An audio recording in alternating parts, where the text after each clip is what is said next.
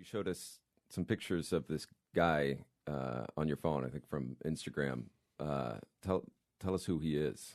Well, I'm competing in an international jiu-jitsu competition tomorrow, and whenever possible, I like to research my potential opponents. You know, who's in my bracket. There's generally 3 or 4 other competitors, and I find that I look this guy up, and he's, he's like the bad guy in a Schwarzenegger film. I mean, his legs are like built from like dinosaur parts. I mean, they are gigantic, huge. He's absolutely ripped, lifelong steel worker with tiny little nubbins for ears that have been beaten down by years of cauliflowering. He's a professional MMA instructor, as I understand. At age 50, he went out and auditioned for The Ultimate Fighter. He appears to be a black belt in just about every martial art except for jiu-jitsu, where he's a lowly blue belt. Like I am, which is why I'm sadly facing him.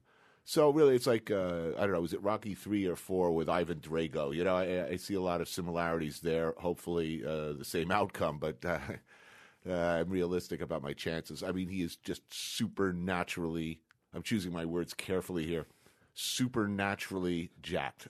Supernaturally jacked. He's got abs on his abs. He's got veins where they don't occur on humans. He looks laboratory created. And, I'm frankly concerned.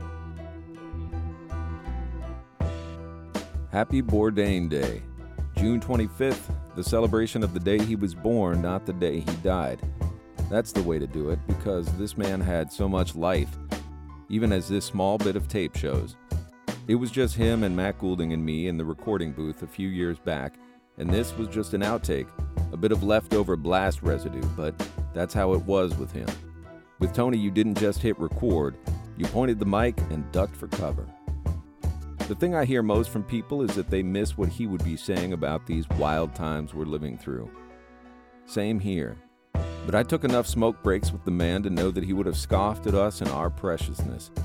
The thing he always supported, fiercely, intensely, were those among us who made their own voice heard, particularly if it had the lilt of anarchy to it, if it was shouting vile things at people in power, if it celebrated the humble or mocked the vain. Make your voice do that in whatever work you do. And boom, we are halfway to resurrection. That's it. That's the episode.